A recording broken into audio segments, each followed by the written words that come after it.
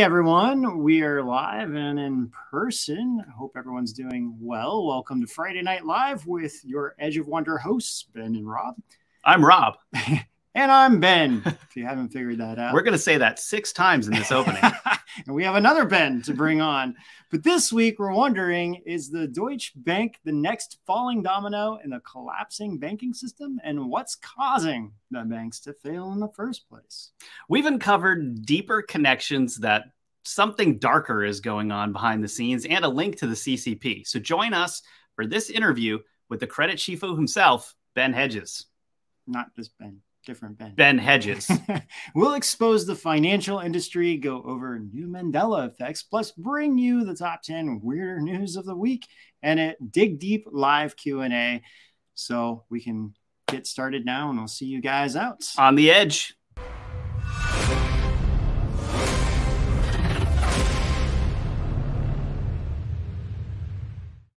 And if you're listening to our podcast, please give us a 5-star rating and review so we can keep making this awesome content for you guys. Ben Hedges, the man, the myth, the legend. Hey guys, very happy to be here. Thank you. Thanks for being here. Your camera looks good, man. Yeah. Ooh, yeah. It's 4K. That's what it is. Ours is somewhere around like 1K. Well, not even that, probably. Which would, I guess, we're at half a carat here. It's supposed to be like 1080, but it's more like 420. Right. So, oh man, so much going on with finance right now. It's been a roller coaster 2 weeks in the financial industry in US and in Europe. Yeah. Sure has. Well, Ben, so before we jump into everything, we're going to also explain why you're here and what you're doing. But we do have some funny things that we kind of usually show first. But before we do that, just because you're here, why don't you tell everyone what is Credit Shifu and your new show, Dirty Money? Sure. Yeah. So Credit Shifu, it's a YouTube channel where we review personal finance products. And we teach people how to use credit cards, leverage credit to do things such as accumulate points for free first-class flights and 5-star hotel stays, and also how to leverage your credit for business opportunities like building rental properties or, retail arbitrage or other kinds of, there you go. My $370,000 cabin build explained. That's a video about this rental property, Airbnb property I'm building. Then down we have some reviews of credit cards, and you scroll down further, we've got Las Vegas hotel reviews. And a lot of these are, luxury travel that I've done, leveraging credit card points to get it basically for free.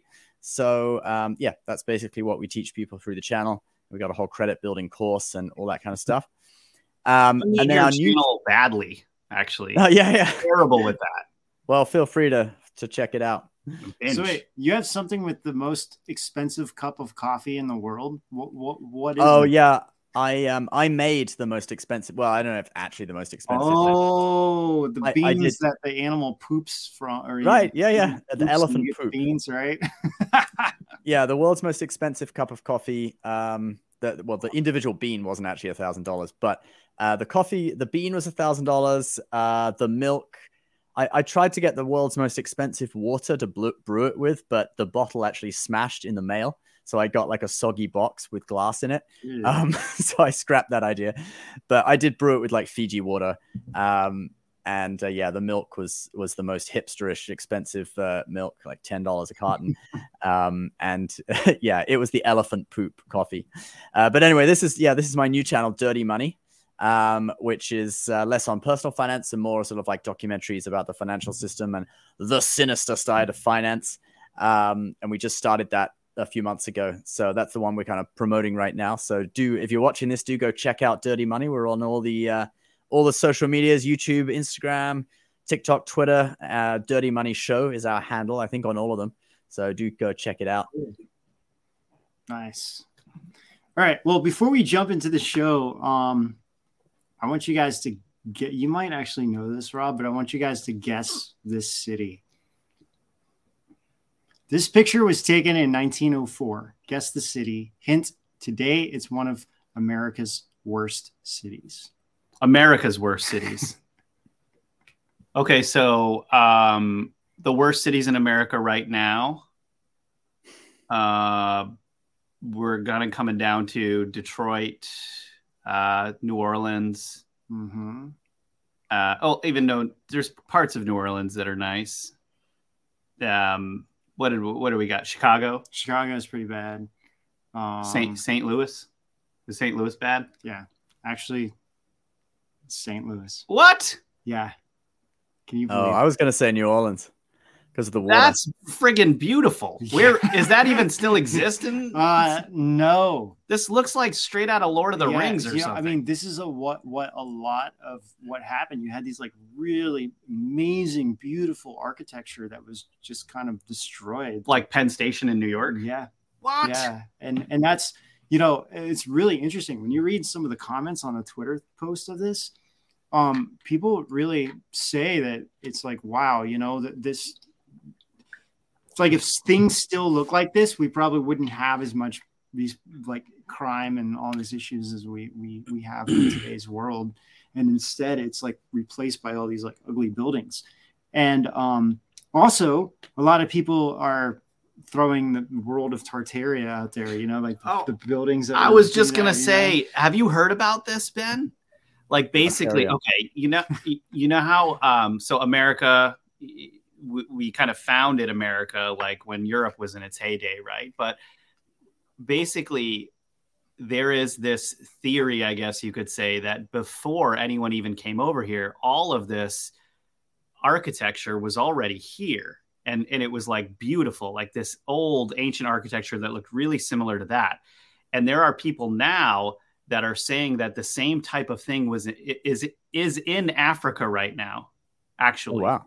And that none of us know about it because Africa is this like sort of, it's like the ocean of the world. Like no one knows what's in the ocean. No one knows what's really in Africa. Like we have all of this idea that it's just like the jungle there. And, you're going to get, desert. You're going to get like mauled by a lion if you go over there. But what's really there apparently are all of these areas that have this like super advanced, rich architecture that no one can explain, and it's been hidden from us. Yeah, there, and then also Mongolia would seem to be the heart of where Tartaria is. So Mongolia kind of coming into Turkey, and even parts of China and Russia. So it's really fascinating. We did a whole series on it on Rise TV, all about the world of Tartaria, and it's like a 5. I watched, I think, one of your Tartaria once. Cool. Yeah, did you like it? This one. Yeah, it's cool. Cool. Yeah. Nice. All right. Well, okay, I do have a Mandela effect, and then we'll start. It's not just a Mandela effect. Do you know what the Mandela effect is, Ben? Yeah. Okay, yeah. so we call these the Bendela effect, and we even have an opening for it that.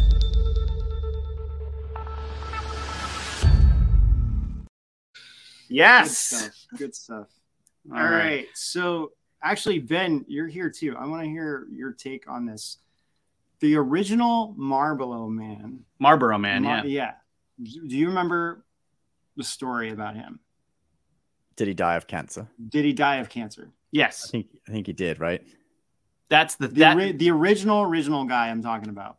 That's the urban myth that he died of cancer. It's like how the Segway guy died on a Segway. He did, didn't he? The Marlboro Man and the Segway guy, they share this. Did they really? Segway guy? No, the Segway CEO fell off a literally cliff segued off a cliff, and then Segway, which was like doing really well, all of a sudden just tanked, and everybody stopped buying them.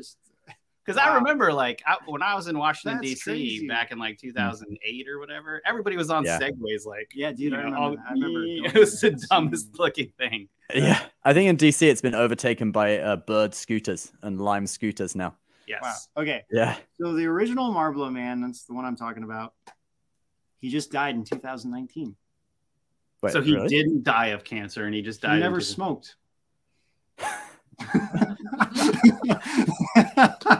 I'm so confused. Me too. This is up there for me as like he didn't like she didn't have braces. The Moonraker one and the Publishing Clearinghouse. This is Ed McMahon. Yeah, this is as big as that one for me. Now there has been 5 different Marlboro Man throughout the years. So maybe it was one of the other ones that died of cancer. But I specifically remember the original one. The guy died in like the 90s, and it was like everybody talked about it. And I just remember that. Like it was just a common knowledge that the original guy died, and then they were having a hard time, and like all these other people died after him. And there's like five different people, that 5 different guys that played the Marlboro Man after him, and many of them did die of cancer, but there was 2 that supposedly never smoked, and it was the original one, and then this one guy. How can you look cooler than this guy? Seriously. Like, no, like take the cigarette away, and just the man himself is the coolest looking dude ever. Like he looks like he's a gunslinger, the fastest gun in the West. That's crazy. You don't look cooler than that guy. No, that's cool. All right, he's true, like, I mean, this guy right here, he's even wearing a rain jacket and it's sunny out and he still looks cool. I'm just kidding. That's probably a trench coat. Probably. There is also a deleted article that I don't know why this is deleted, but I found it on USA Today, I think it was. US News. And I don't know why this is deleted, but there's another one that died in 2014. And I guess he played it in the 70s. Anyway, but this is all weird to me because I remember, like you did, the original one died. That was what everyone used to say, is Yeah. he died from smoking. And that was just proof that no one should smoke. I agreed. And this guy, I don't know why this article was deleted from US News. You know, kudos to this Marlboro Man guy for keeping up the Marlboro look till the end of his life. He's got that handkerchief around his neck, still wearing the hat. Anyway, crazy stuff. So pretty interesting. Well, let's get into this banking stuff because we have got questions. Before we do, though, we're going to play an awesome trailer for you guys, and we're going to come back and get right into all the crazy, insane banking world. A vast secret history. A lost ancient civilization. An empire they tried to erase. Tartaria's hidden past is just as fictional as Atlantis. Or is it?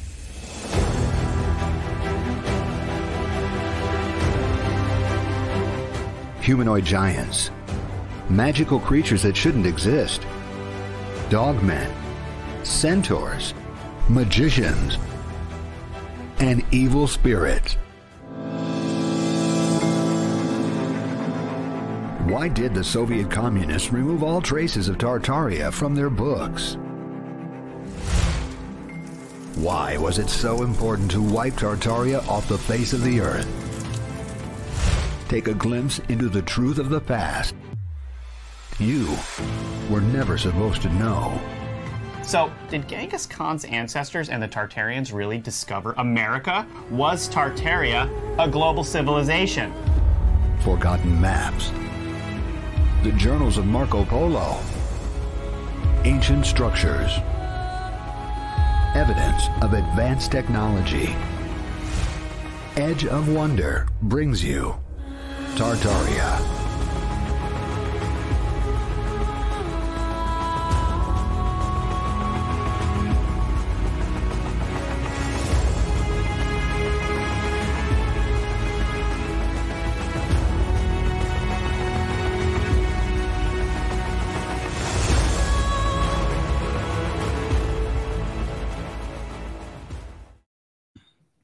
So, you guys, you can find that on Rise TV. That's our Tartaria series. So. Yeah. That's cool, right. guys. Yeah. All right, Ben, why don't we start talking about this whole banking system? There's a lot of information that's There's a lot. found too. And then with Deutsche Bank, all the stuff that's happening there too. So, yeah, where do you want to start with this? Well, probably good to start with SVB. Because that's the one probably that a kind good of, Silicon Valley Bank. That's the one that kind of kicked it all off. Yeah, and well, you have a obviously video had- too with Janet Yellen, right? So we can play that anytime you want. We'll play some of that video just a little bit later because I think that portrays very well what kind of they're allegedly trying to do here. But I'll explain it to you as we go. So Silicon Valley Bank, first, I think we should explain the reason why that collapsed, at least sort of the surface reason. So basically, the Fed has been raising rates, as you probably know, right? Raising the interest rates. And that means, and they're raising interest rates to combat inflation, which was running at, I think it maxed out at around 9% last year. And that inflation was created because of the amount of money that they pumped into the system during the pandemic. And also to an extent before as well. They've been pumping money into the system for actually like a decade now, since 2008. Well, 2008, right. I guess, was really... And one of the statistics I saw was that we printed more money since the beginning of the pandemic than we have in the history of the United States. Yeah. So something like 40% of the money supply was printed in the last 2 years or something like that. There was a statistic. We can probably find it somewhere on the internet. But so we printed so much money. There's so much liquidity going into the system. It's caused huge inflation. The Fed started raising rates to combat inflation.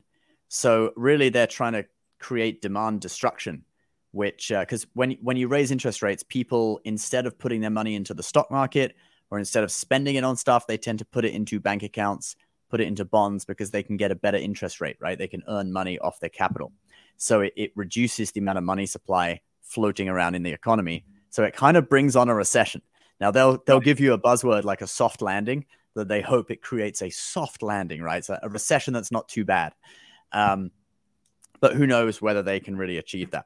So what happened? So now how does that relate to SVB? Well, as the Fed raised rates, it gets more expensive to borrow money, right? And also because of the inflation as well, a lot of the startups, because many of SVB's customers were startups because it's Silicon Valley Bank, right? Right. Exactly. So tech startups. A lot of the startups needed capital because the other like debt loans they had were more expensive because interest rates were going up. Also because of the inflation, they needed money to pay higher wages and higher rates for things. So they started needing to access their capital in Silicon Valley Bank. And what banks do, because it's a fractional reserve banking system, you give them money. They don't just store your money. They go and invest that money in one of the most common places. They invest it in US treasuries, all right? Because treasuries are viewed as relatively safe. They pay a fixed interest rate. But because so many startups, so many companies wanted to withdraw their money from Silicon Valley Bank, Silicon Valley Bank did not have enough cash on hand to pay them all their money. So they had to actually sell some of their treasury bills.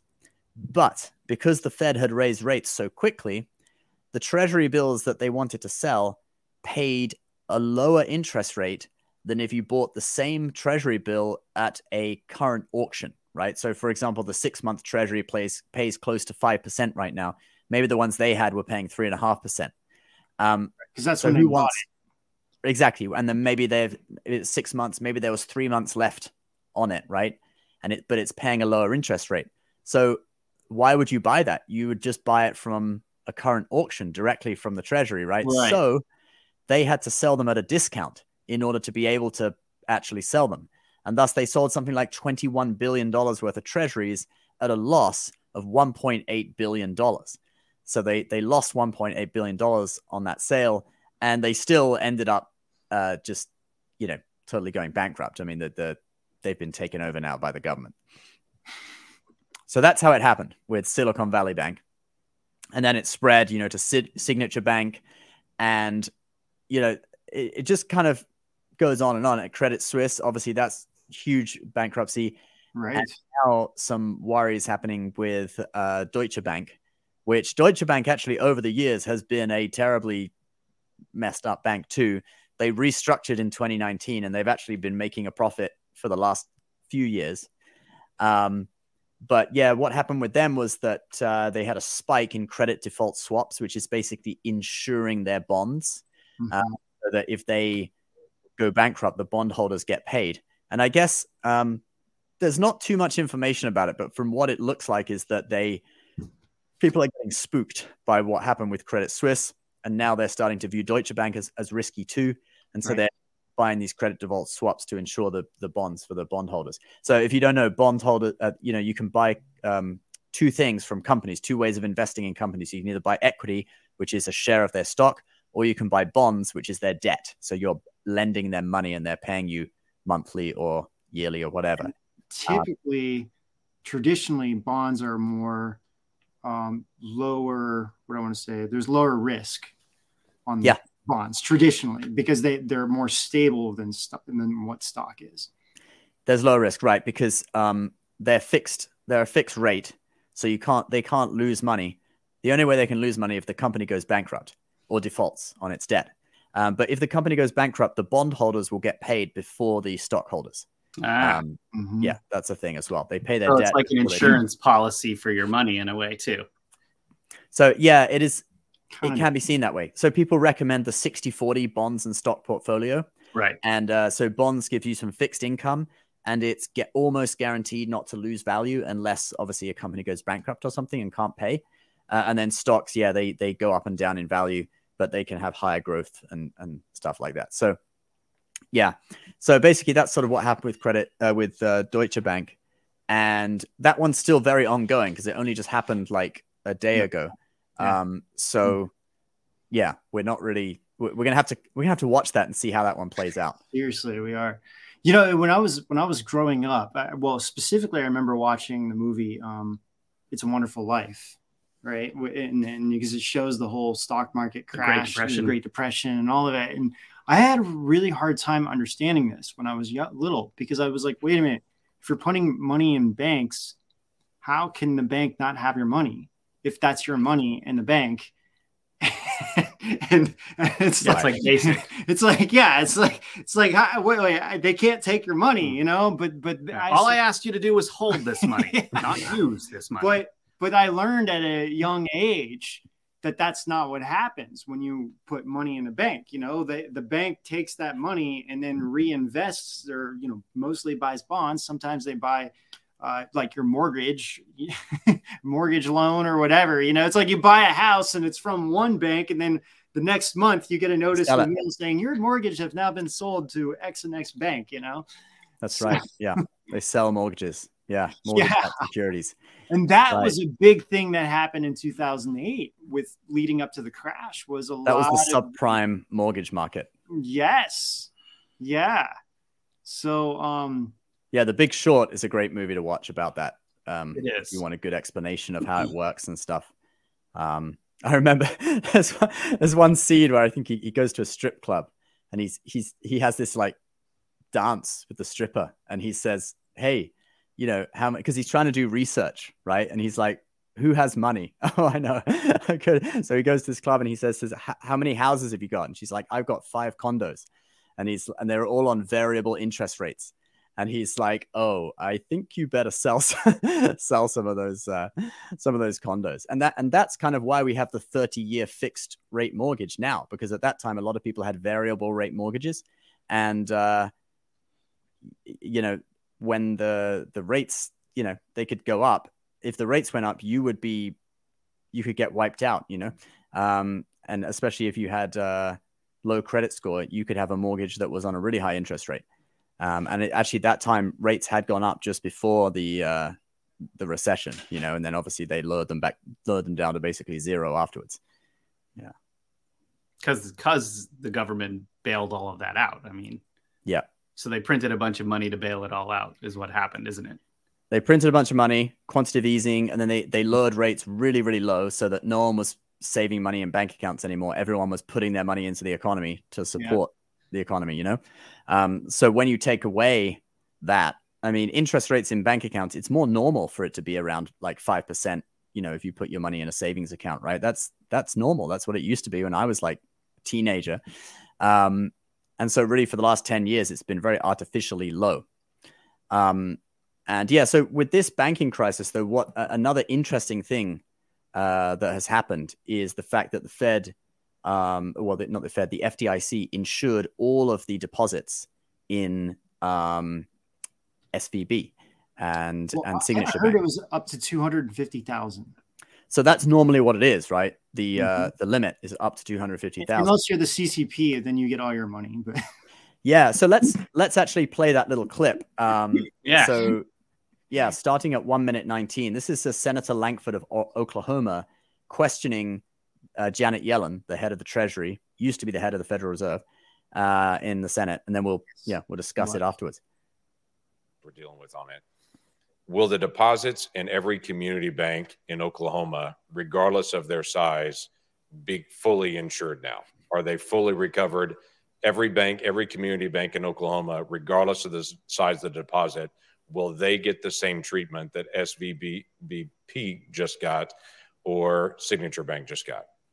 A bank only gets that treatment if a majority of the FDIC board, a supermajority of the Fed board, and I, in consultation with the president, determine that the failure to protect uninsured depositors would create systemic risk and significant economic and financial consequences. So what is your plan? Made that determination. Right. So what is your plan to keep large depositors from moving their funds out of community banks into the big banks?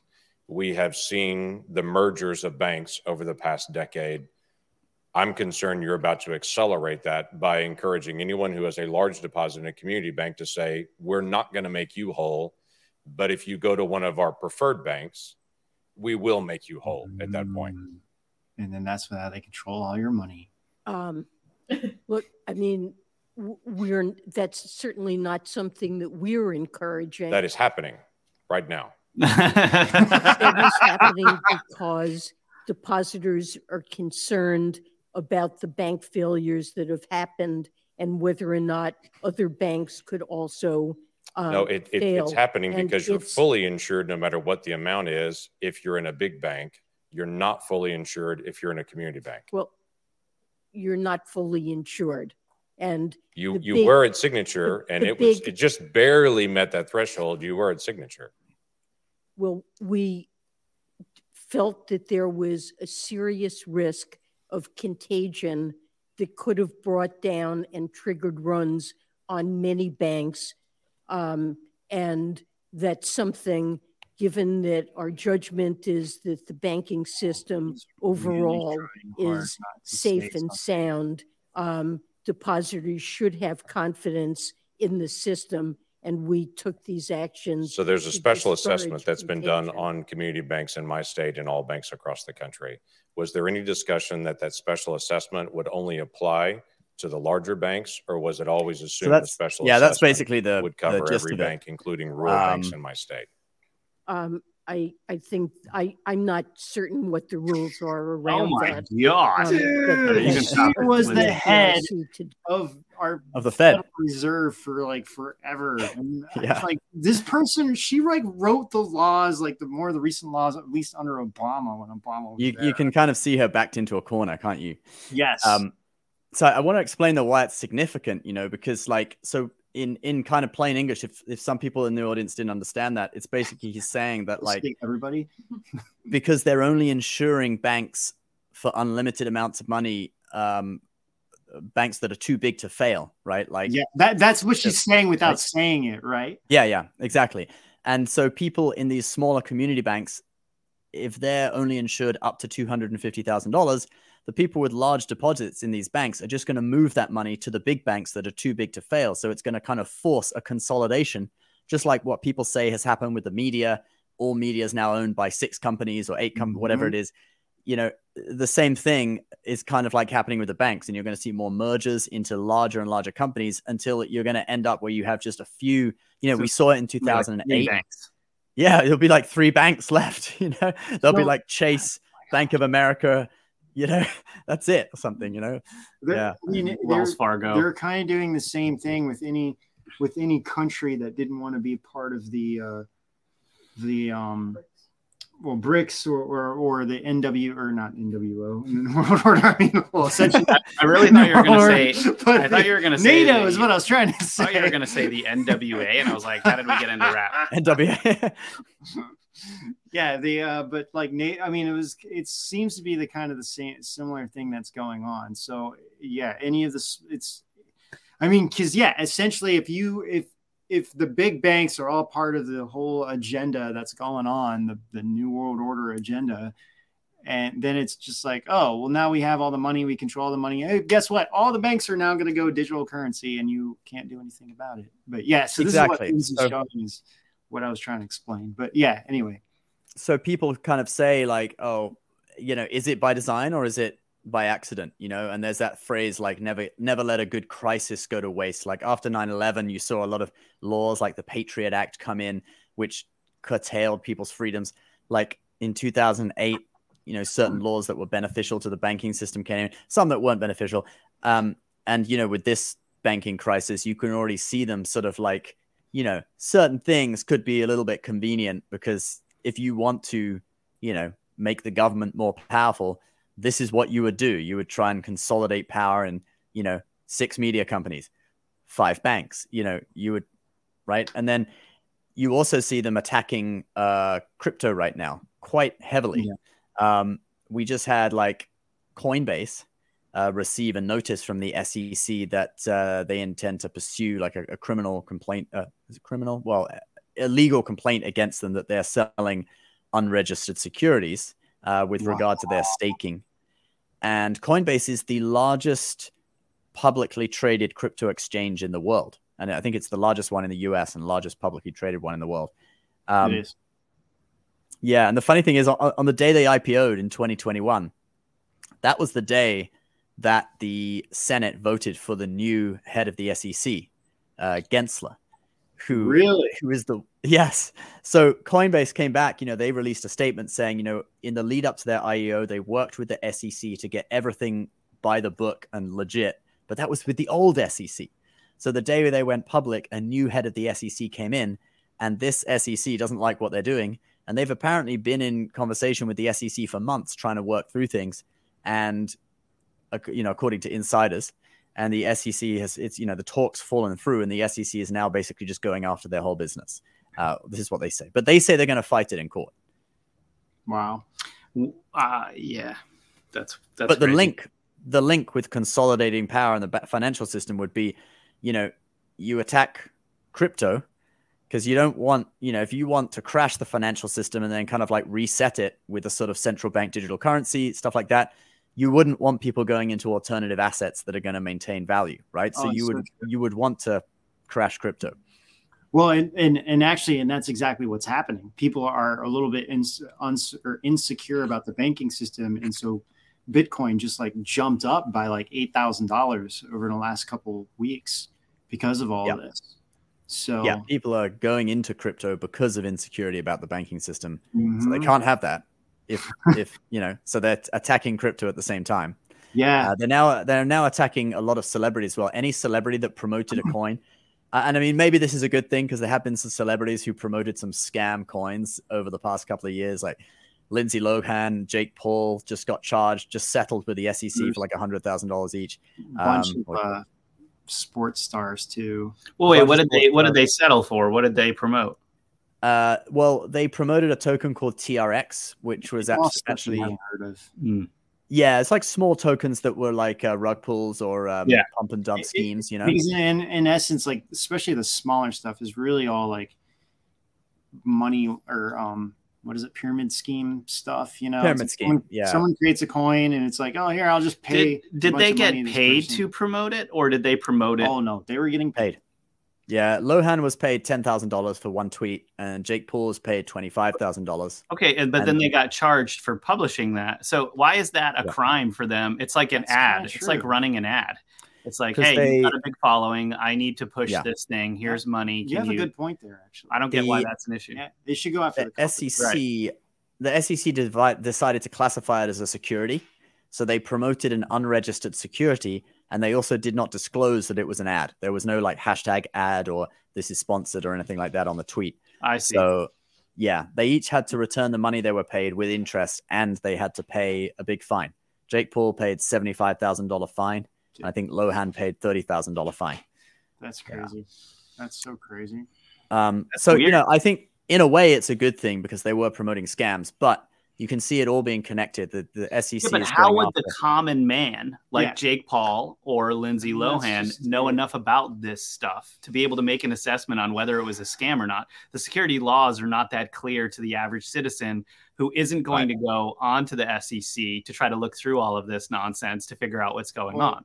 And the same thing happened with Sam Bankman-Fried, right? It was like the same stuff. Like all these celebrities and even politicians were promoting what he was doing. Yeah, I mean, that might be why they've been able to settle for maybe a smaller amount of money than if they actually admitted guilt and were taken to court. But yeah, a lot of these people are just cashing in on their large following, not really knowing. You're like, okay, you want me to give some money for a tweet? Yeah, I'll do it. So they probably didn't have the intention of losing people money. I definitely don't think they did. They probably were just like, hey, you're going to give me money to make a tweet. Sure. I'll make a tweet. That's it. Literally. How would you know otherwise? It's like, whatever, some corporation comes up to you and wants an affiliate marketing ad on you for your following. You're not going to like start digging into them to find out whether or not they're. Well, that's like the whole thing with FTX. Like, so I could probably talk about it on here because this is so like FTX, they were a massive customer of the company that I have an agent. Well, my agent that gets me ads, and all the major YouTubers who are in the financial space on YouTube are part of the same agency. It's called Creators Agency, and they're they've done a great job, like getting me advertisements. I've benefited so much. Their service is really good, so I have to say something good about them. And of course, they didn't know that FTX was going to end up, like it was. But basically, all of the biggest, Graham Stephan, Andre Jick, Meet Kevin, the biggest financial guys on YouTube, they had a whole channel that was sponsored by FTX, like a group channel that they did together. Right. And so these guys are now being sued for $1 billion collectively in a class action suit. Cow. And like, dude, this is so frustrating because like, but that's business. How can you sue individuals for stuff that's going on in business? Well, like, they're like painting Sam as this like victim when he's the one that is like causing everything. And then his bail was like $250 million. And he's like, I have no money, but I just. And it was paid, wasn't it? By someone. We don't know who, right? Exactly.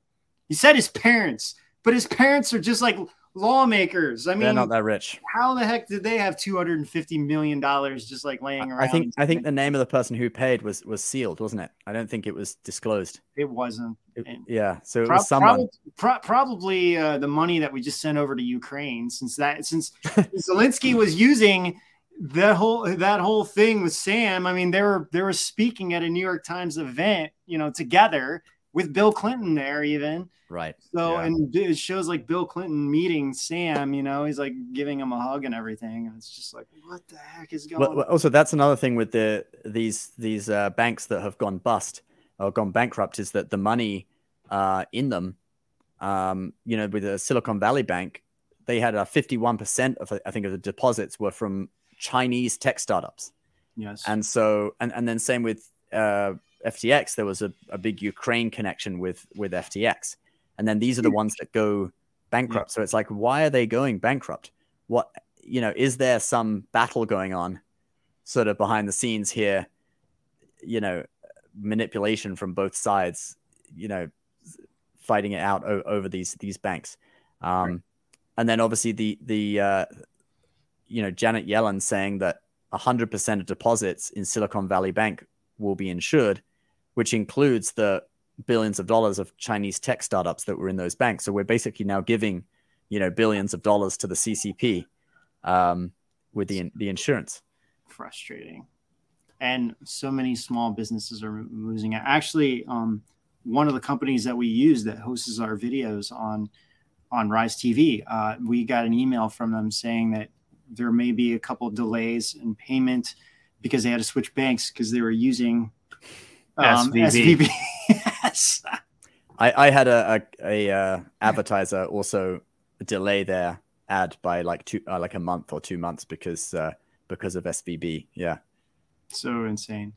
Well, guys, we're going to play another trailer and we'll come back and we'll have more on this and China and the Epstein connection. There's a war on children.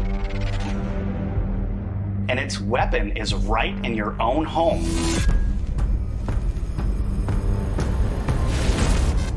In this critical series from Edge of Wonder,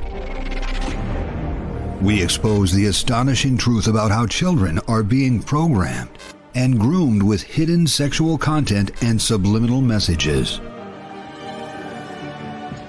Did you know that today's children's programming is full of sex and sexual themes? From erotic animation in Disney classics to behavior manipulation in modern Pixar, from Nickelodeon and Cartoon Network's questionable themes to media, movies, and more. This is a bigger pattern of hidden nudity, sexual innuendos in cartoons, and normalization of pedophilia that can't be ignored. After this video, you'll see why it's a spiritual battle for our children's morality and why we think parents should have all the facts to make the ultimate choices for their own kids. This is War on Children.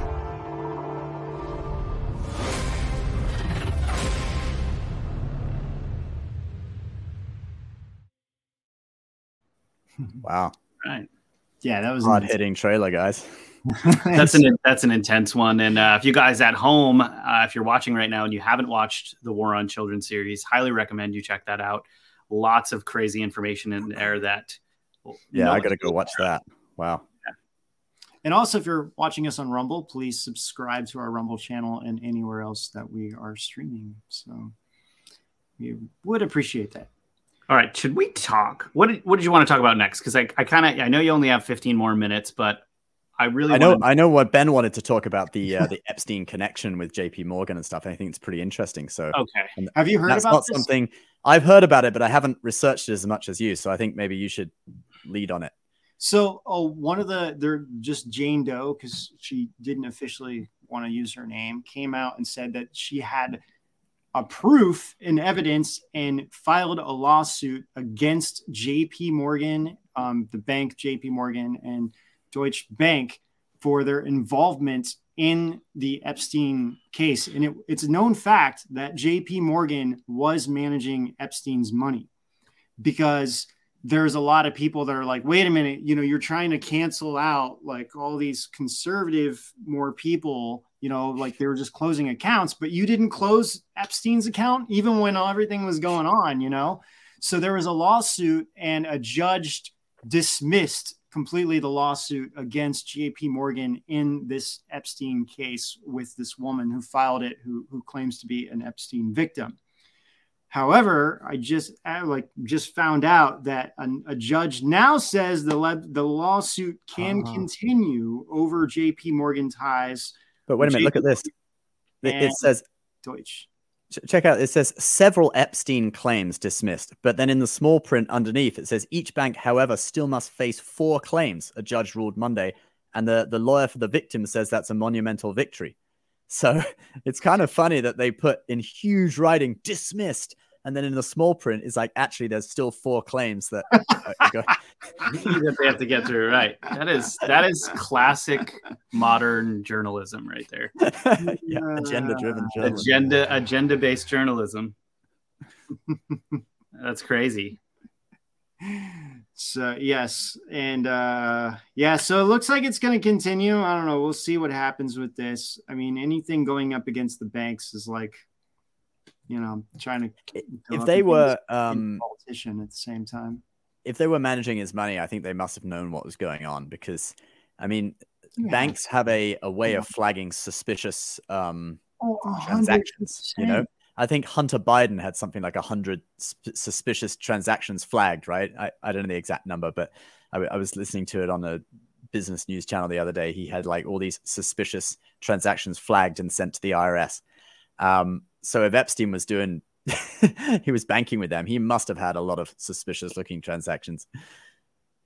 Yeah, I mean, but connections to just like turn a blind eye too, I'm sure. Or if you're a CEO of a bank and I'm Epstein and I'm saying, hey, come visit my island. That's probably why. Yeah, that could be why. Exactly. Went to his island.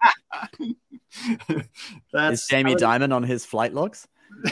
I actually don't think so. I don't remember seeing his name. So who? The CEO. Jamie Dimon. He's the CEO of Chase right now. So I don't think he was, but either there's large kickbacks going somewhere, money going somewhere, something's going on. We live in such a like the CEO's last name is Diamond of JP Morgan. Without the D, Diamond, just Diamond. Diamond. Still though, it's like it Sam should be Diamond, but it's Diamond. Fried. It's weird. Like weird. It really is weird, man. We live in a strange world. Ben, people are wondering where you're from because your accent is different. Oh yeah, well I was born in Hong Kong, and my parents are British, and we moved to the UK when I was 9, and I lived there for my teenage years, and then I studied in Taiwan for 1 year when I was at university, and then when I graduated from the University of London, I moved to New York, and I've been here ever since. And you're fluent in Chinese, right? Yeah, that was my major in college, is modern and classical Chinese. Yeah. Wow. Yeah. It is pretty cool. So we actually had another YouTube channel in Chinese language that we did that got really, really big in Taiwan. That was called Foreigner's View of China. Foreigner's View of China. Well, I was actually like the number 3 internet celebrity in Taiwan by Yeah, you'd walk down the street in Taiwan and everyone would be like, oh, right? It's wild, right? Yeah. It's funny. I was like this big celebrity, but I didn't live there, so I didn't really experience it most of the time. But I would do my show every week, and it gets sent off, and millions of people would watch it. And so I'd go there like 2 or 3 times a year and have to walk down the street, and every 5 minutes someone comes up for a photo or something. Wow, that's cool. What an interesting karmic relationship with people on another side of the world. Super weird. You know, it's like being a celebrity without actually really being a celebrity. You know what I mean? I just like get that shirt that says I'm actually famous in Taiwan. You know, everyone's like, I'm famous in Japan. You can be like, I'm famous in Taiwan. Yeah, and it would be true. Although, you know, we don't film that show anymore, not since like 2018. So I'm probably like at the Z list now, but you know, I'm Z list in Taiwan. Maybe not. So what's your prediction of what's going to happen with the banking system, everything that's going on? And also, Ben, I'd really love to know what your understanding is of the new CBDC and what's going to happen with that. Yeah, so this summer they've got FedNow, which is a new payment system that will have instant payments. So the old ACH transfer thing that it takes overnight to clear, that's going to be replaced by FedNow, and that provides instant payments. Now, that isn't actually a crypto or a blockchain-based thing, but it kind of has a very similar functionality in that it competes with blockchain, because blockchain is instant, right? You send something on Ethereum network or something, sometimes it takes a few minutes, but it's pretty much instant, almost instant transfer. Whereas if you use a bank and you send an ACH or a wire or something, it typically takes overnight. So the first step is FedNow. But there was an executive order, I think it was last year, or was it 2021, where they basically said explore the possibilities of a central bank digital currency in the executive order. So we know that they are thinking about it. Obviously, all the conspiracy kind of channels are saying like, oh, as soon as this FedNow thing comes in, then the next step is central bank digital currency, and then they'll ban everything else and they'll ban cash. And you know, I mean, maybe I don't know. We could be going down a path like that. So. But the one thing we do know is that this FedNow system is coming in this summer. They've confirmed they think it's coming in July, and it's starting the testing phase now. So you'll be able to have instant payments through the Fed, and that could potentially pave the way for a sort of centralized payment system and potentially a Fed coin, like a blockchain-based digital currency that's actually released by the Federal Reserve. I mean, it would make sense, you know, to do it anyway. But then what's going to happen to, you know, if they release their coin, and it inflates and it goes down in value, and all the other coins like Bitcoin are kind of trending up, who's going to use the Fed's coin, you know? So unless they get rid of cash altogether, which they want to do. do. Create one world currency, get rid of the cash, where if you have cash, it's like, well, yeah, now you have to go to the bank and convert it into digital currency. And then it's like, now you can only use your phone or your app or whatever it is to make purchases at that point. Because that gives you ultimate power, doesn't it? It gives the government ultimate power that, you know, if you can only use electronic means, they can always cut off your bank account. We saw it in Canada with the truckers. They shut down some of their bank accounts. I wonder, though, America is such a spread out place. I mean, think about how much land mass we have here and how many people use cash. Like, oh yeah, rural America would never be able to do that at all. I mean, any tradesman, you know, anyone who like comes and cuts your grass or like tree service, they run on cash because they're all avoiding taxes, right? So they want cash. and Chinese restaurants. Yeah, but I totally restaurant ever again. Totally support them avoiding taxes. Yeah. Like, here, take cash so you don't have to, you know? Yeah, because, you know, like the rich can avoid taxes legally, right? With expensive accountants and setting up like S-corps and a lot of deductions and all sorts of things. The people on lower down, they actually are the ones who could get in trouble potentially because they avoid taxes illegally by just, you know. Yeah, and that's actually what they want to do too, is try to eliminate a lot of the small businesses, because again, then it centralizes everything into more of the bigger monopoly aspect of the businesses they can control.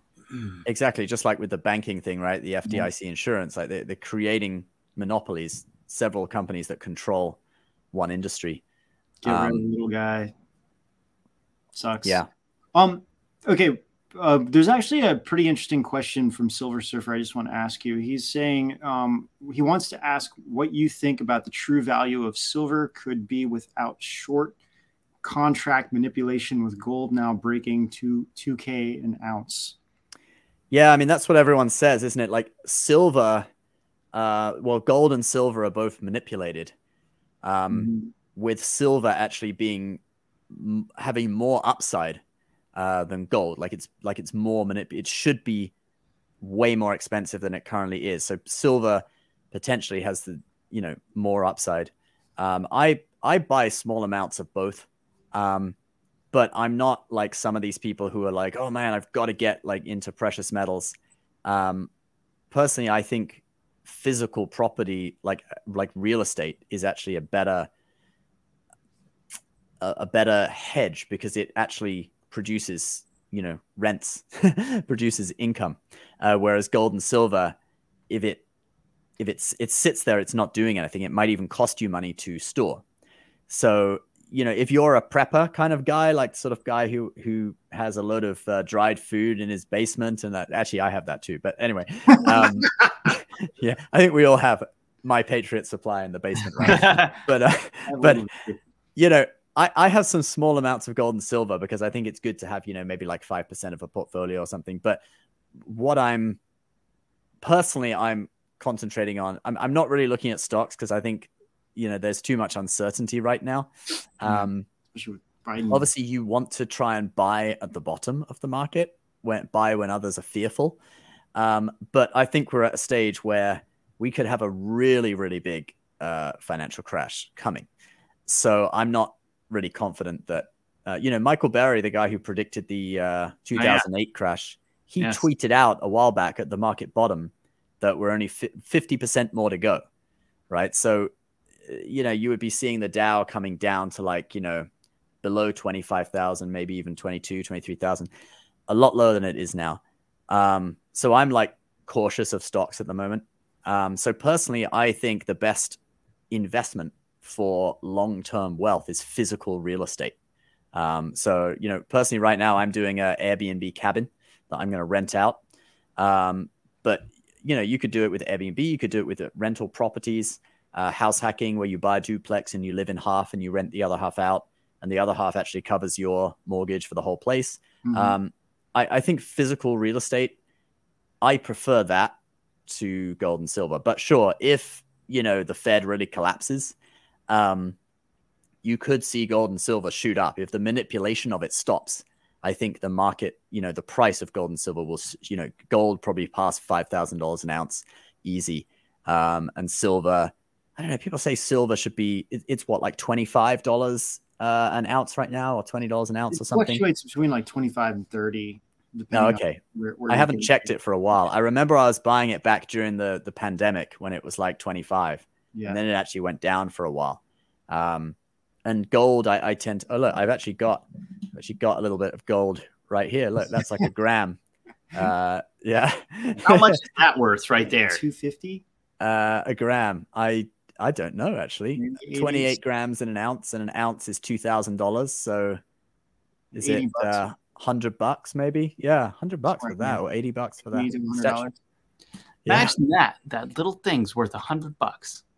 Yeah. 1 gram. Yeah, so I've bought I have some bigger pieces than that, but yeah, I do buy, I would encourage people, like if you really think that we are going to have a bad financial time in the future, then do buy some gold and silver. But just remember, it doesn't give you any dividend or bring you in any money. So it just stays there, but it doesn't devalue. It'll only go up slowly. Yeah. So I only suggest it, and it's not financial advice, but I only suggest it for like 5 to 10% of a portfolio. You could have some physical gold and silver. But you know what cracks me up? Whenever I'm watching a movie and it's like one of these buried treasure movies, and these guys end up finding gold, and they start stuffing gold into their backpack, like big things of gold. And I'm like, have you ever really felt it's gold? Heavy. It's heavy. So heavy. No way would you be able to carry that backpack out of there. No way. I have 1 kilo silver. I don't even know what to call it, like a brick. Yeah. A bar. So yeah. heavy. It's so I had heavy. it in my backpack, and I gave someone my backpack to like hold. And oh my gosh, they were like, do you have what the heck do you have? Do you have like bricks in here or something? And it's just so heavy. And it's 1 kilo of silver thing. So it really is heavy. And by the way, I was wrong. I was thinking it was like 25, 30. I guess that's the price if you're going to purchase silver, because it's always a little bit more if you're trying to buy it. It's more like around, like you were right, Ben. It's more like $23. Oh, okay. So, well, Ben, before I know you have to take off, it's 8:30. Before you go, everyone who's watching right now, if you have not subscribed to Dirty Money or the Credit Shifu, please go do that. He's on YouTube, Instagram, TikTok, Twitter, and it's at Dirty Money Show. And YouTube is the main platform, but we're on all the others as well, and we're on Rumble as well. So yeah. And then Ben, is there anything else or any other way that you'd like to tell people where they can find you? Yeah, I mean, you can follow Dirty Money, or you can follow my channel, which is the Credit Shifu. But yeah, just search Dirty Money Show on any of the major platforms, and you should find our channel. Awesome. And you're doing great work. I've been watching it. I'm a fan. So it's pretty awesome to watch it grow. Yeah, we came out with videos today, tomorrow, the next day, we're going to be uploading videos on many of the topics we talked about in this show as well. So awesome. Yeah. Awesome, man. Awesome. Well, hey, thanks so much for spending time with us, Ben. Always great to have you on the show, and have a great weekend. Cool. Thanks, guys. See ya, and see you, everyone. Bye. Hi everyone, I'm Rob and this is Ben from Edge of Wonder. You might recognize us from YouTube, where we had a popular channel from 2018 to 2020 with videos on space, spirituality, the human body, and forbidden history. Our content covered anything cool that we found information on, which the mainstream either couldn't or wouldn't talk about. Our channel had over 500,000 subscribers and we had more than 45 million views. But then we were censored and demonetized without warning for daring to look deeper into topics and bring you the truth. But we refuse to be stopped. Now we're excited that Edge of Wonder is going live twice a week with deep dives, interviews, Q&As, and more of the content you love. And that's not all. We've been getting lots of requests for our timeless episodes on topics like the Mandela effect, transhumanism, communism, and more. We're happy to say we've got them all, as well as new series every month on our own platform, Rise.tv. And don't forget my favorites like The Power of the Mind, Near-Death Experiences, Ancient Civilizations, And the list keeps getting longer. To watch it all, subscribe to Rise.tv, where you'll get our full, original, uncensored catalog of exclusive content. And you won't want to miss our hilarious live chats with our awesome Rise community. It's like we're all one big family over there with lots of hope and humor. And until next time, we'll see you out on the edge of wonder.